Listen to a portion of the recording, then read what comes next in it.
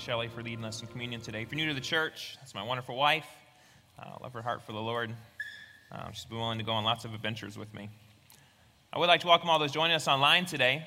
And I had mentioned in a previous message that our daughter Haley, when she was younger, like 1 and 2 years old, that she really struggled with high fevers. If she had any kind of infection, then her fevers would spike 105, 106 degrees. It was dangerous. And the first time this had happened, we were actually visiting with my oldest sister and her husband, and we were leaving from visiting them in the airport, and we knew Haley wasn't feeling well, so we just tried to do the best we could to get into the airport, go through security, which is always a challenge to do with young kids if you've ever been there. It's good times. But as we were going into the airport then, I went to the Starbucks counter to get some milk for Nate, who was 4, and Haley, who was she 1? She wasn't even 2 yet, so 1 in a few months, I guess 1.5 maybe. And so I came back and gave Shelly the milk, and she was proceeding to give that to Haley, and I turned my back to go to the garbage and throw something away, and Shelly was giving Haley that milk, and then she started to have a seizure. It's called a febrile seizure. When the fever goes so high, then basically it's like your brain just kind of turns off, and so she started to seize. And in that moment, Shelly yelled out, "I need a doctor." And a man, maybe to her arm's length away, said, "I'm a doctor. I'm a pediatrician. What do you need?" And so then Shelly's like, "My daughter's having a seizure." So he just went, unbuckled her from her stroller that she was in. Of course, she was stiff as a board, and he went and cleared off the Starbucks counter, put her on the counter, and began to attend to her needs. As I went and grabbed security and said, we need some medical help here. In that moment of crisis, God put a pediatrician an arm's length away. That's no coincidence. To help our seizing daughter. And can you look back on your life and think about times where it was evident that God was there? As I was talking with Shelly, I said, "Shelly, I need to convey this truth." And we just started then recounting the story after story. Honestly, I could share numerous stories of where we've seen God has been right there in that moment. It's incredible. And as you read through Scripture, you have examples all throughout of times where God shows up in the lives of people who are not unlike you and I. And it could be people who are far from God, people who are close to God. But in the end, God shows up. He just does. Well, 2,000 years ago, God showed up in a special way. He showed up in the form of an infant in the town of Bethlehem. And that's what we're going to be reading this morning from Luke chapter 2. So if you have your Bibles, I hope you do. Hey, if you don't have a Bible, you're here today. You've got them underneath the seat in front of you. If you don't have one at home, feel free to take that. It's our gift to you. And what we're going to do is read verses 1 through 7 this morning. Chapter 2, verses 1 through 7. I'm also going to invite you to stand for the reading of God's Word, simply out of reverence for the fact that we have God's Word with us. So thankful for that we have His Word for instruction in life. So Luke chapter 2, verses 1 through 7. In those days, a decree went out from Caesar Augustus that all the world should be registered. This was the first registration when Quirinius was governor of Syria. And all went to be registered, each to his own town. And Joseph also went up from Galilee, from the town of Nazareth to Judea, to the city of David, which is called Bethlehem, because he was of the house and lineage of David, to be registered with his betrothed, who was with child. I'm going to pause there. Do we know how long it took him to get there, and then for Jesus to be born? No, it doesn't say. We like to read things into Scripture sometimes. I'm going to uncover some of those truths today. Does it say they were riding on a donkey from Nazareth to Bethlehem? No, it doesn't say that. We, like Hollywood, we put these things in there. I just want to draw your attention to a couple of things. All right, so there's a pause, and then verse 6, and while they were there, the time came for her to give birth. And she gave birth to her firstborn son and wrapped him in swaddling clothes and laid him in a manger, because there was no room for them in the inn. You may be seated this morning. So we're going to continue with Luke, Jesus Ignited. And I like to go through books of the Bible. And in doing so, I know that we receive the whole counsel of God. Nothing is missed. That's why we do it. And so I picked the enormous book of Luke, and we're going to take some years going through it. And I'm good with that. And we're going to start in chapter 2, verses 1 through 7, so we get in a new chapter today. And we're looking at the birth of Jesus. And according to our Christmas tradition, the birth of Jesus includes 3 wise men bearing gifts, shepherds in the fields in midwinter, a baby born in a stable and no room in the inn, right? Yep, that's our tradition. Well, that might not be the case. If you were here for our first service on December 20th, 2015, so a year and some months, who was here for that service, the first service we were here? So we've got a bunch. But we've got a lot that weren't. And so I'm going to cover some thoughts that I shared with you that day for the benefit of those who weren't here on that day, so that we can make sure that everybody's clear on what this Christmas story is really all about. Shelley likes to tell people, I ruined their Christmas story. That's not what I'm trying to do today. But I do know our traditions can sometimes greatly impact the way we read the Bible. So now instead of focusing on our traditional understanding, what I want to do is look at Scripture to see what it really has to say, and especially with an understanding of Middle Eastern culture. We lived there for years. And now, I will say first of all, that we can examine the birth of Jesus at times other than Christmas, right? Yes. So we're celebrating Christmas in February. But I do have to say, if you still have your Christmas lights up, it's February. You know, your neighbors have been nice. They don't want to say anything. You just might want to take those down. I don't know. I'm just saying. All right, Luke 1. Luke 2, the birth of Jesus. The truth is no one really knows when Jesus was born. The Bible says the shepherds were in their fields at night. So I'll tell you, that indicates it probably wasn't December, because I've been in Jerusalem and it's cold in December. They're going to be out there midday. It actually seems that he was probably born sometime in around September. That's at least the indicators we have, the cultural clues that we have. And so Christians really didn't know when Jesus was born. And there was already a popular holiday celebrated by the Romans on December 25th. It was a pagan feast and festival. And considering today, think about like Super Bowl-esque kind of holiday. Everyone had the day off. The dip was already made. The Christians felt like, let's just celebrate Christmas this day. It's already a celebration. So now we celebrate Christmas on December 25th. And that's fine. Kind of breaks up the winter for us. Now, before we dive into the passage, here's what I'd like to first do is answer the question, what kind of family did Jesus grow up in? And this is really the question I want to know. What kind of parents did God choose for Jesus? You ever thought about that? I mean, that was no accident why he chose Mary and Joseph. So that's what I want to first look at. And so that leads me to the first point of that God is here. That's what I want to focus on today. And that Jesus was raised by incredible parents. Let's look at Mary. In December, we read through Luke 1, 26 through 33, where the angel Gabriel, he visits Mary in Nazareth, and here's what he says. Greetings, O favored one, the Lord is with you. And he continues, do not be afraid, Mary, for you have found favor with God. So Mary finds favor with God. He chose her as the mother of Jesus, but why? Well, the verses we read a couple of weeks ago from Luke 1, 46 to 55, Mary's song of praise, it helps us better understand. So Mary, she visits Elizabeth, and soon after she worships God. She doesn't worry about her situation. She just worships.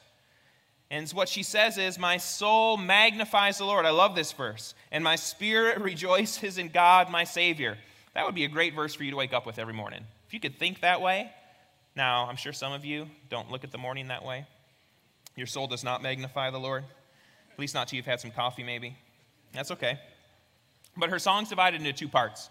What she does is she sings first about herself, and then she sings about the wider faith community. And I pointed out that the song appears to be missing a line if you were here for that message. Verse 54 says, God has helped his servant Israel.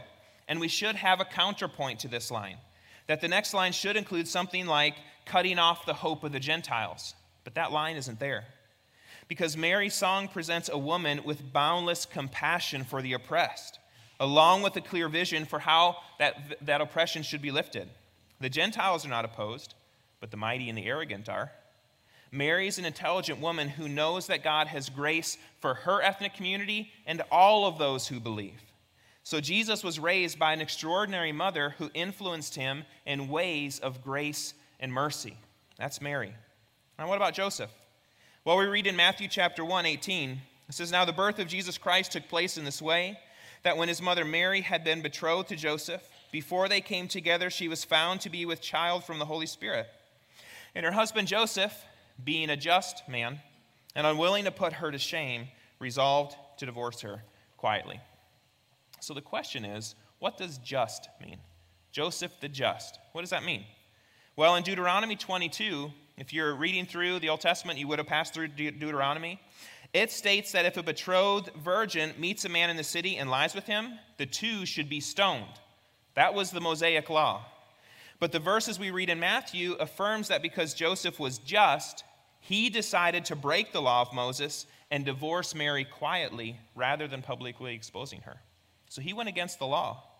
Joseph applies an extraordinary and unexpected definition of justice with the crisis with Mary. Justice for him was more than equal application of the law. That wasn't his view of justice.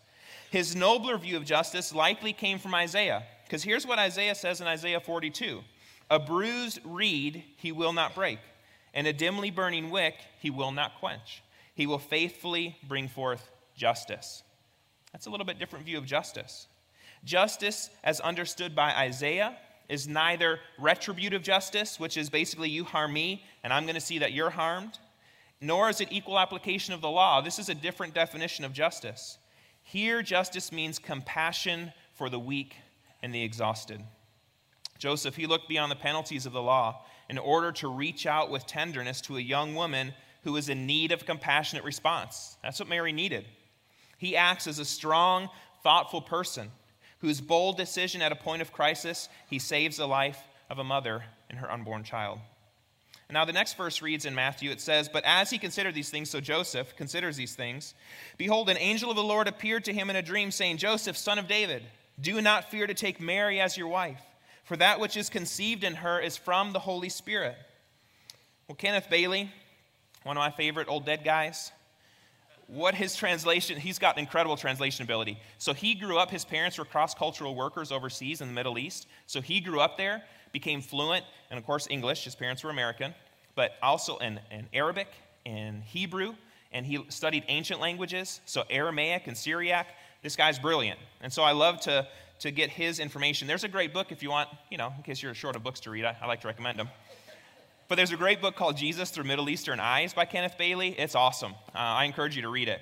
And I think this is where he talks about this passage. And his translation of this line, "but as he considered these things," as Joseph considered these things, he thinks it's better translated as, "while he fumed over this," like angry. He was hot with anger. He was angry at the fact that he was about to have to marry somebody that seemed to be with somebody else's child.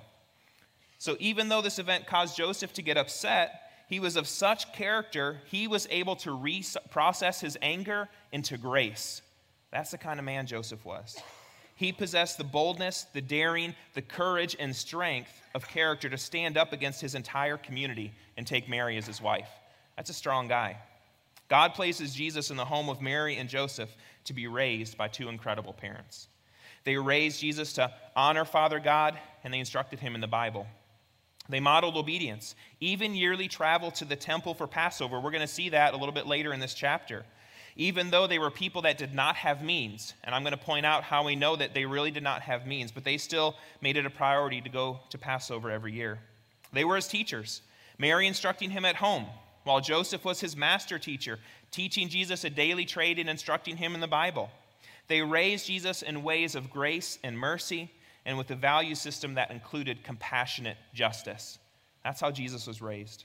So I would ask you, parents, are you raising your children in a home that provides instruction in the Bible? You need to do that. Are you raising your kids to display grace and mercy to everyone around them? Mary and Joseph displayed lives of great obedience. They followed the Lord. Are you living an obedient life to God? It matters. God the Father sent his Son to be born in a household of Mary and Joseph, knowing they would do their part. God trusted them. And now the second point is that God is here, and he's not made in our image. If you visit the Church of the Annunciation in Nazareth, like our group will do in June if you come with us, there's a huge courtyard there, and on it are pictures of Mary and Jesus according to different countries and cultures around the world. It's kind of cool. Here's a picture of Asian Jesus. And on the one hand, it's kind of neat. Nearly every nation, every culture embracing the message of Jesus. But on the other hand, it's also a little bit disturbing. Because for me, this pictorial gallery represents what people do with the incarnation, the coming of Jesus. They make Jesus in their image. The birth story, it's not a story of Jesus coming in our image. He didn't come as an Asian. He didn't come as a Russian. Didn't come as an American. He came as a Middle Eastern male born to incredible, godly parents. He had to learn to walk, to talk, to read. We're going to see this at the very end of chapter 2. It says he grew in wisdom and stature. I love that. Jesus had to grow. It's not like everything was just divinely downloaded to him. This is important for us to understand. He came as a baby, then as a boy, and eventually a man who walked through life exactly as we have to. And so I would say here is let's not be so quick to deify everything about Jesus. I feel like we can do that. He came of humble beginnings. He was born in a manger. And in this we should find solace knowing that he came for all people, everyone in this room, rich and poor, the educated, the uneducated. It doesn't make a difference. Jesus came for us all. You know, we're kind of more comfortable with the myth of Superman than what we got. You really are. We want somebody who can leap tall buildings with a single bound and fly faster than a speeding bullet. We think Jesus grew up with a blue leotard underneath his prayer shawl with a red S on it. He didn't. That's not how Jesus grew up. And it's more comfortable for us because that kind of absolves us from really having to strive to be more like Jesus. I don't know if you've considered that. When we talk about Jesus' family, we need to understand in the same way that your family shaped you, Jesus' family shaped him. God ordained it. Born to parents who valued compassionate justice and mercy, who taught him to love God and to love his neighbor. So I'd say if Jesus needed to pray, don't you think we need to pray?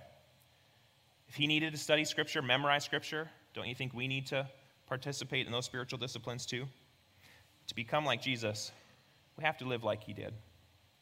The last point I want to share is that God's here, and he showed up in first century Palestine. And let me say, sometimes I've gotten the question, Palestine for me is not a political statement. If you flip back to the back of your Bible, if you've got a study Bible, the map says Palestine during the time of Jesus. That's what the Romans called it.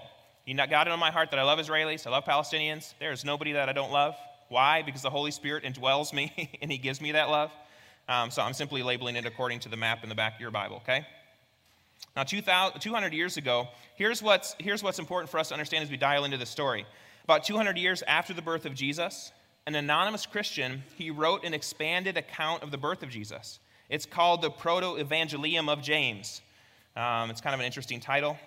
And it was full of imaginative details. And from this novel, some of our Christmas story traditions, they come to life. It's in this novel that we see the hurry from Nazareth to Bethlehem. And nothing but a cave to receive this expectant family. This is where that comes from. It's good drama, but it's really not very biblically or culturally accurate. A couple of the verses that cause a dilemma are verses 4 through 7.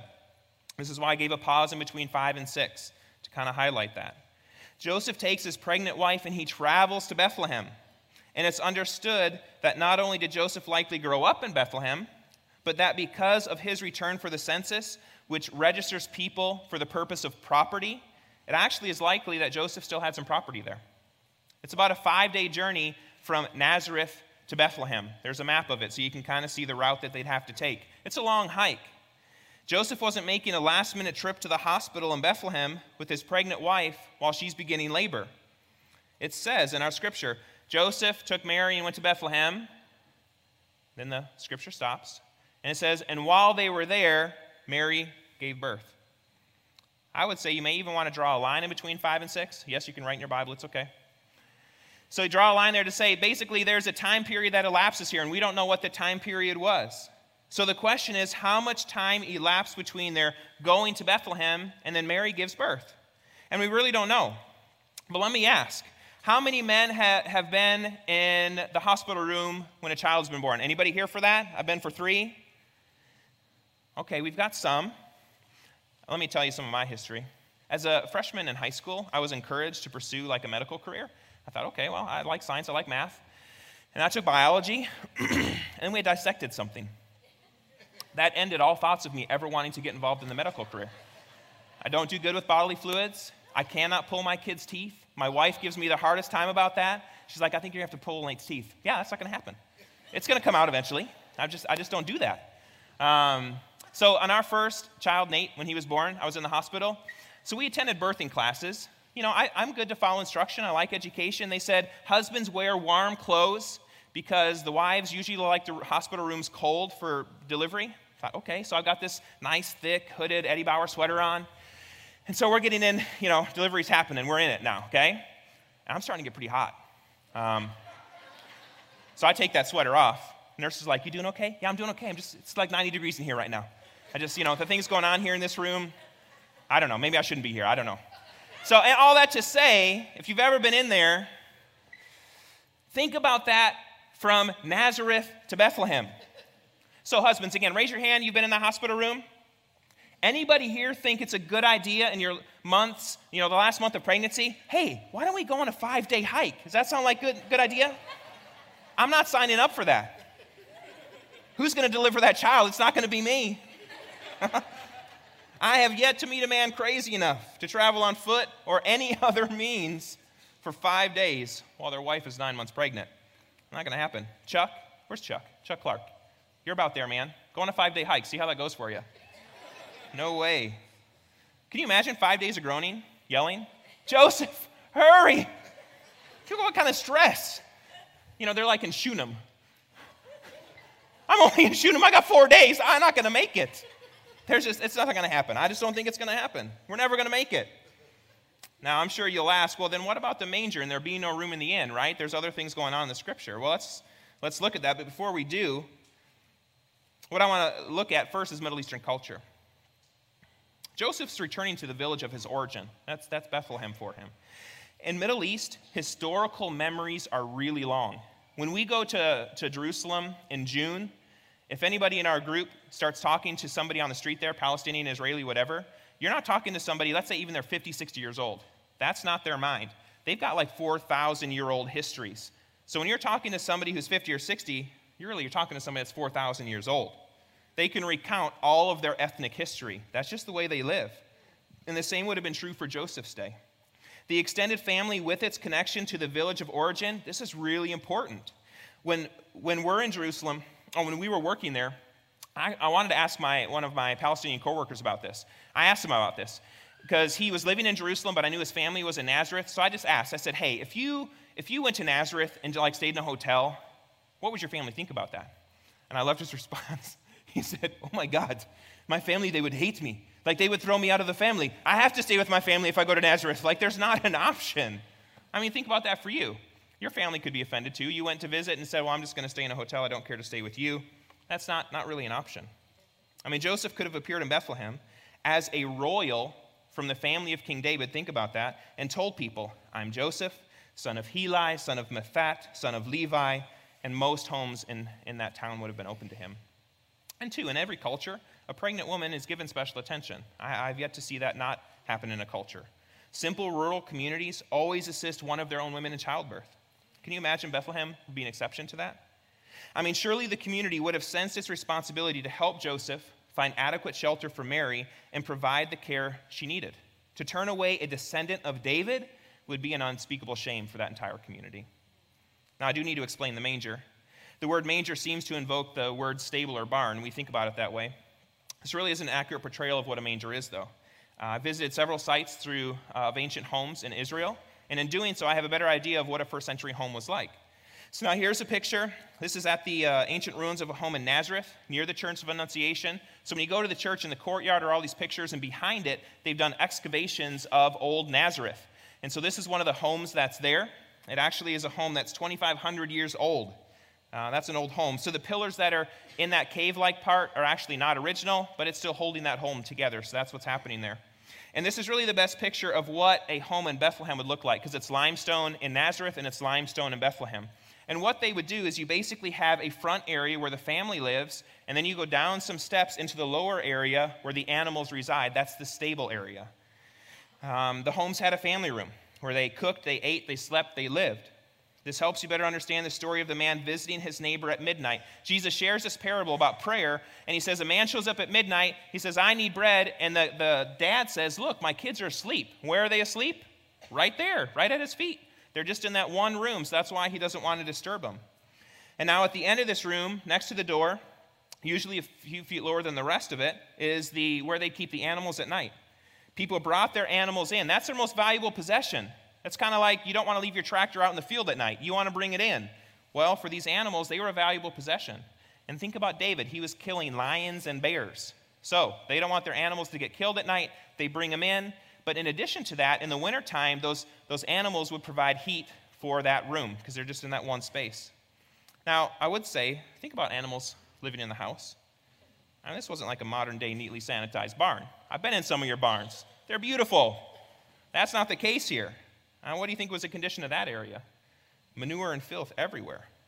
Jesus truly was born in the humblest of settings. Now, the roof of the homes, they're flat. They could have a guest room built on top of it. We see an example of that in 1 Kings for Elijah, a prophet's chambers, he called it there. And so here's a picture now of a reconstructed house in the Galilee area called Katzrin.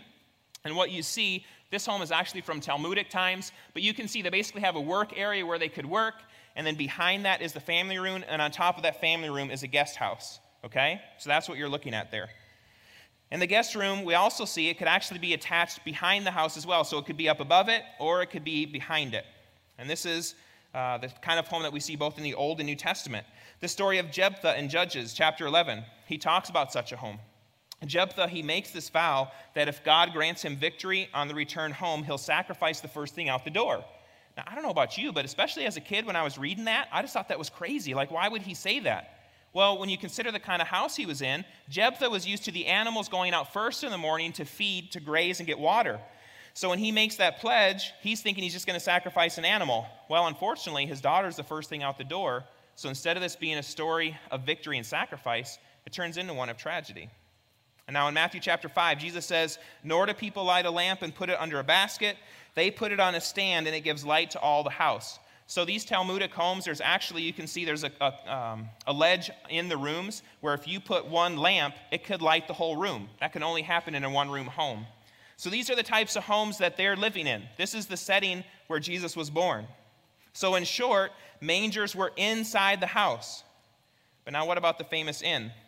It was funny, this morning at our volunteer breakfast, I asked how many of those volunteers were here for the first time when I shared some of these thoughts, and they raised their hand. There was a number of people that had. And I said, well, hopefully it didn't ruin your Christmas story. And so, of course, one of the volunteers pipes up, "Oh, no worries. We just went home afterwards and burned our manger." Nice. Burning your manger in the front lawn, that's got to look good for Christmas. Don't do that. Don't do that. Of course, what we read is when we think about the inn, we think that means there's a no vacancy sign up when Joseph and Mary enter the town.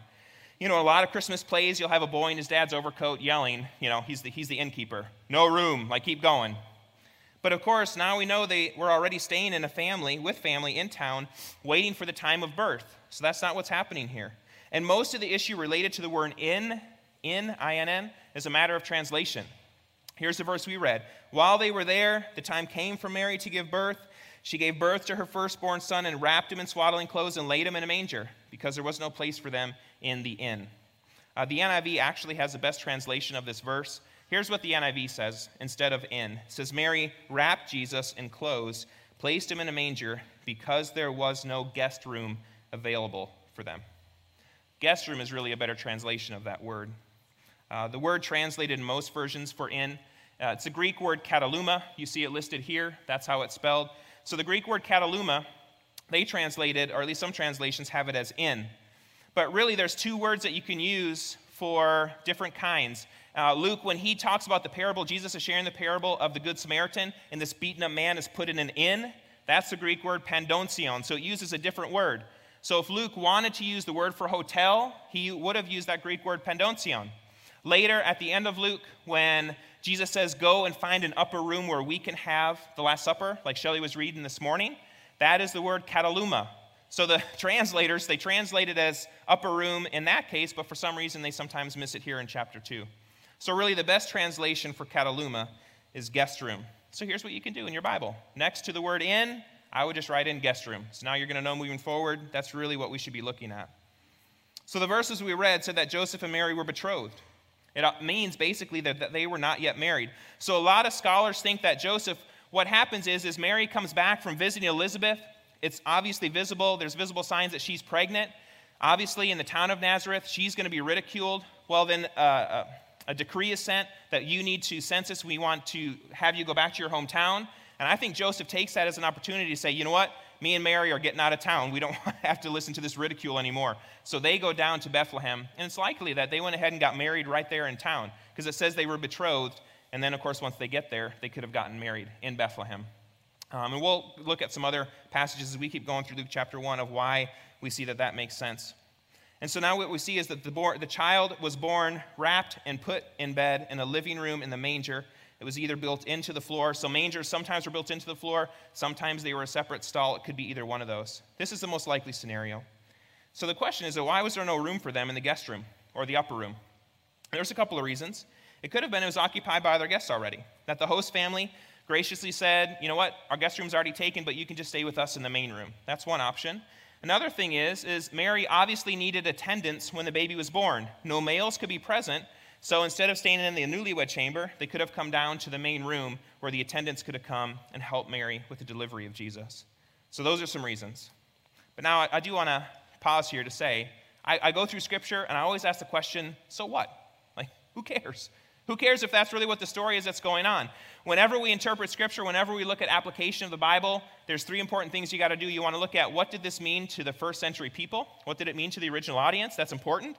What are the theological principles? What applies to them but applies to me? And then we can accurately apply this word to our lives. And here's why this matters. We don't need a rush journey from Nazareth to Bethlehem and the frantic search for a place to stay to appreciate the dramatic events of the birth of Jesus.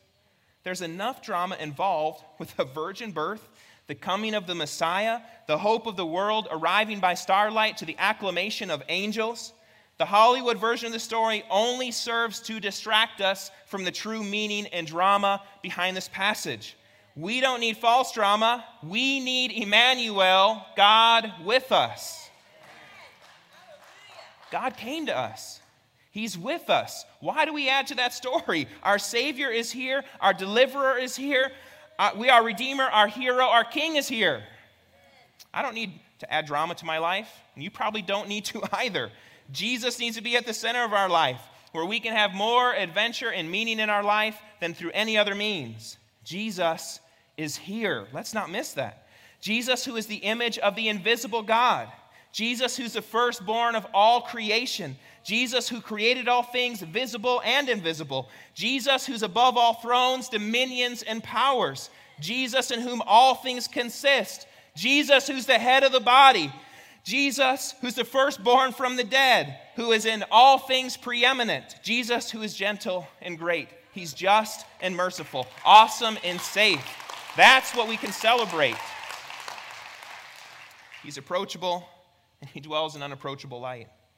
He came as a vulnerable baby and will come again as a vanquishing king. We don't need drama. We need Jesus. God is here. And what does that mean for us? It means we don't need to worry, fear, or have anxiety in life. It means that we can be confident that what God has promised, that it will come to pass. If I'm honoring God with my resources, I know He'll take care of me and my family. We can abide in Him, and He's going to abide in us. No matter what the world says about you, God says, I loved you so much, I sent you my Son because I want a relationship with you forever. So let's stop living as though the world's in orbit by itself. Christians can live this way too. Let's start living with the knowledge that God is here and He changes everything. God is here. May we not miss that. David Platt, the author of several books, including Radical and Follow Me, he tells the story of him sitting outside of a Buddhist temple in Indonesia. Men and women filled the elaborate, colorful temple grounds where they were daily performing their religious rituals. Meanwhile, he's engaged in a conversation with a Buddhist leader and a Muslim leader in the community. And the Buddhist and Muslim leaders, they were discussing how all religions are fundamentally the same and only superficially different. They said, we have different views about the small issues, but when it comes down to essential issues, each of our religions is the same. Well, David listened for a while, and then they asked what he thought, and he said, well, it sounds as though that you both pictured God, or whatever you call God, at the top of a mountain. And it seems that you believe that we're all on the bottom, and we can take whatever route we want to get up there, that we'll all end up at the same place. And so they smiled and said, yes, absolutely, exactly, you understand. Well, then David, he leans in and says, now, let me ask you a question. What would you think if I told you that God at the top of the mountain, He actually came down to where we're at? What would you think if I told you that God doesn't wait for people to find their way to Him, but that God instead comes to us? They thought for a moment and responded, well, that would be wonderful. Well, David says, well, let me introduce you to Jesus. We don't need a rush journey from Nazareth to Bethlehem and the frantic searching for a place to stay to appreciate the dramatic events of the birth of Jesus. God came to us. He's Emmanuel, God with us. God is here. It's not that He came, it's He's here. Where do you need God to show up in your life? What are you facing that needs godly intervention? The good news is God is here and he desires to be a part of it all. He loves to get involved in the mess of your life. So will you invite him to be a part of it? He wants to work on your behalf. I'm going to invite you to stand as we close in song this morning. As you're standing, one of the members of our church, he came up and shared. And he said, man, God is just speaking loud to my heart about this. And it's basically this, the simple message that Jesus is here. That whatever the chaos, the confusion, everything else that's going on in your life, may you embrace the simple truth that Jesus came for you. We don't need the drama of the story. We need Jesus.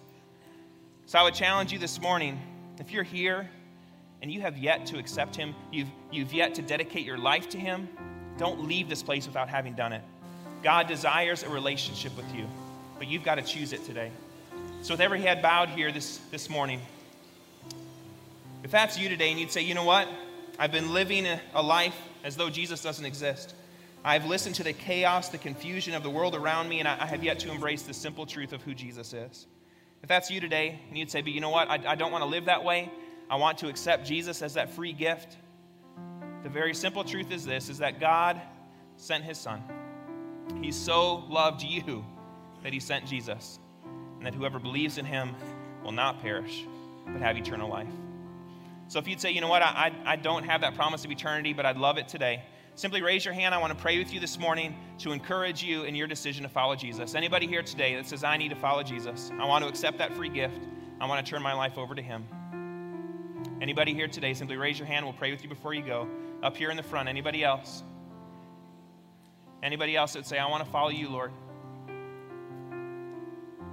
Up in the balcony, anybody else? In the front row here, anybody else that would say, I want to follow you, Lord? I want to pray with you today. Jesus, we just pray. As these hearts have been turned over to you, Lord, you have been drawing them to you. You've had this open invitation to say, I want relationship with you. I just pray that they would embrace the truth of who you are. Come into their lives in powerful ways. Give them strength to live for you, Jesus. God, I thank you for the simple truth, the drama of you coming to earth. I don't need anything else. I just am so thankful, God, that you sent your son.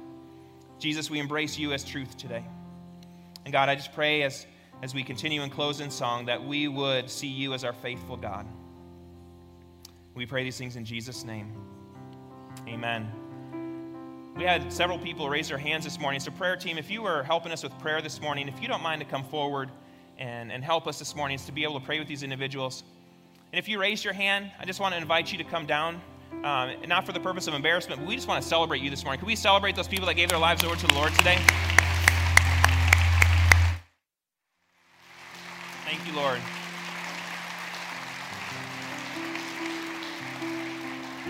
And if you didn't raise your hand but would like to follow Jesus, I just encourage you, feel free to follow them as they go out. All we do is we want to get you a Bible, and we want somebody to be able to walk along with you and say, where do you go from here? I've made this decision, but what does it look like to follow Jesus? We just want to help you with that. That's it. So let's stand and sing. Thanks for leading us in song, Jim.